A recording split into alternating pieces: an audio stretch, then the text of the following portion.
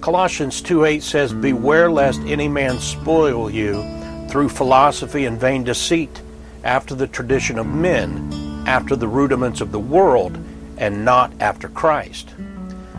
When scientists speak of anything in the terms of the infinite, they are actually promoting mythology and not science. It is a false religion of the infinite.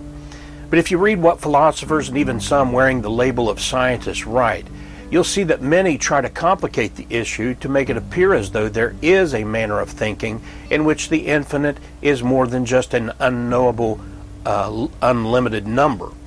It is philosophy and vain deceit. The infinite is not a measure, but is the idea of the immeasurable. Only God is infinite.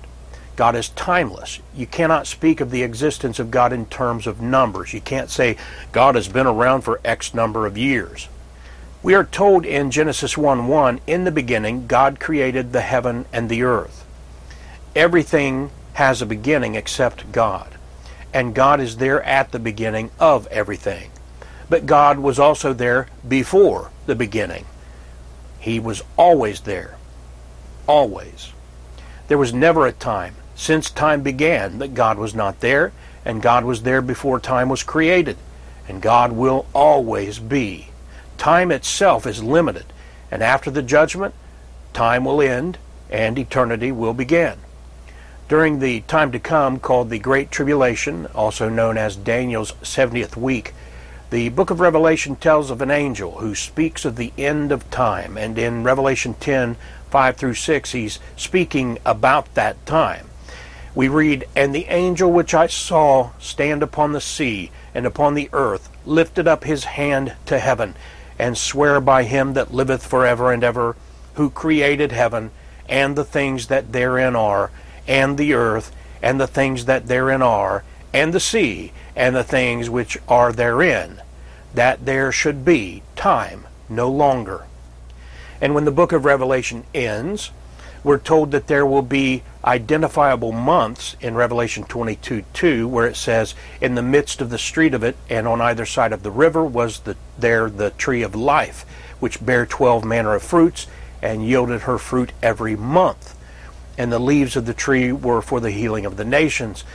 But this new measurement of months will evidently not be measured by numbers, as we then read in verse 5 of Revelation 22, that the sun, day and night, and any other measure of time that we now use is no longer present.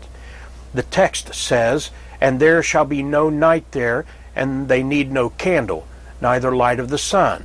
For the Lord God giveth them light, and they shall reign forever and ever."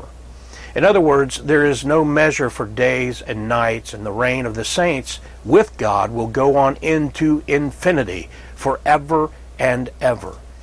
There is the biblical idea of the infinite that is centered on God himself. Everything else is created and has a beginning. And man has a beginning, but will exist forever, either in heaven with the infinite God, or in hell, suffering infinite separation from God and torment. In Christ, we have infinite glory ahead of us. Without Christ, the infinite only offers damnation. And even those who toy with the concept of the infinite without God have nothing but darkness and emptiness to look forward to. There are even websites like infinitetime.org dedicated to dealing with the philosophical questions of time from a pseudoscientific worldview. And when you read the materials on these sites, it's just dark. Life is just a matter of doing something in time, and then death ends it all, forever. But Revelation 22:13 quotes Jesus, saying, "I am Alpha and Omega, the beginning and the end, the first and the last." The infinite in science is an exercise in fiction.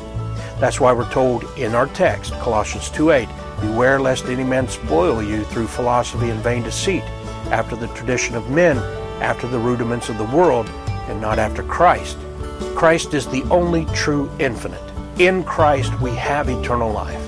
Don't be derailed by the religion of the infinite in pseudosciences. Be in a relationship with the one and only infinite God, known in the person of Jesus Christ, our Lord and Savior.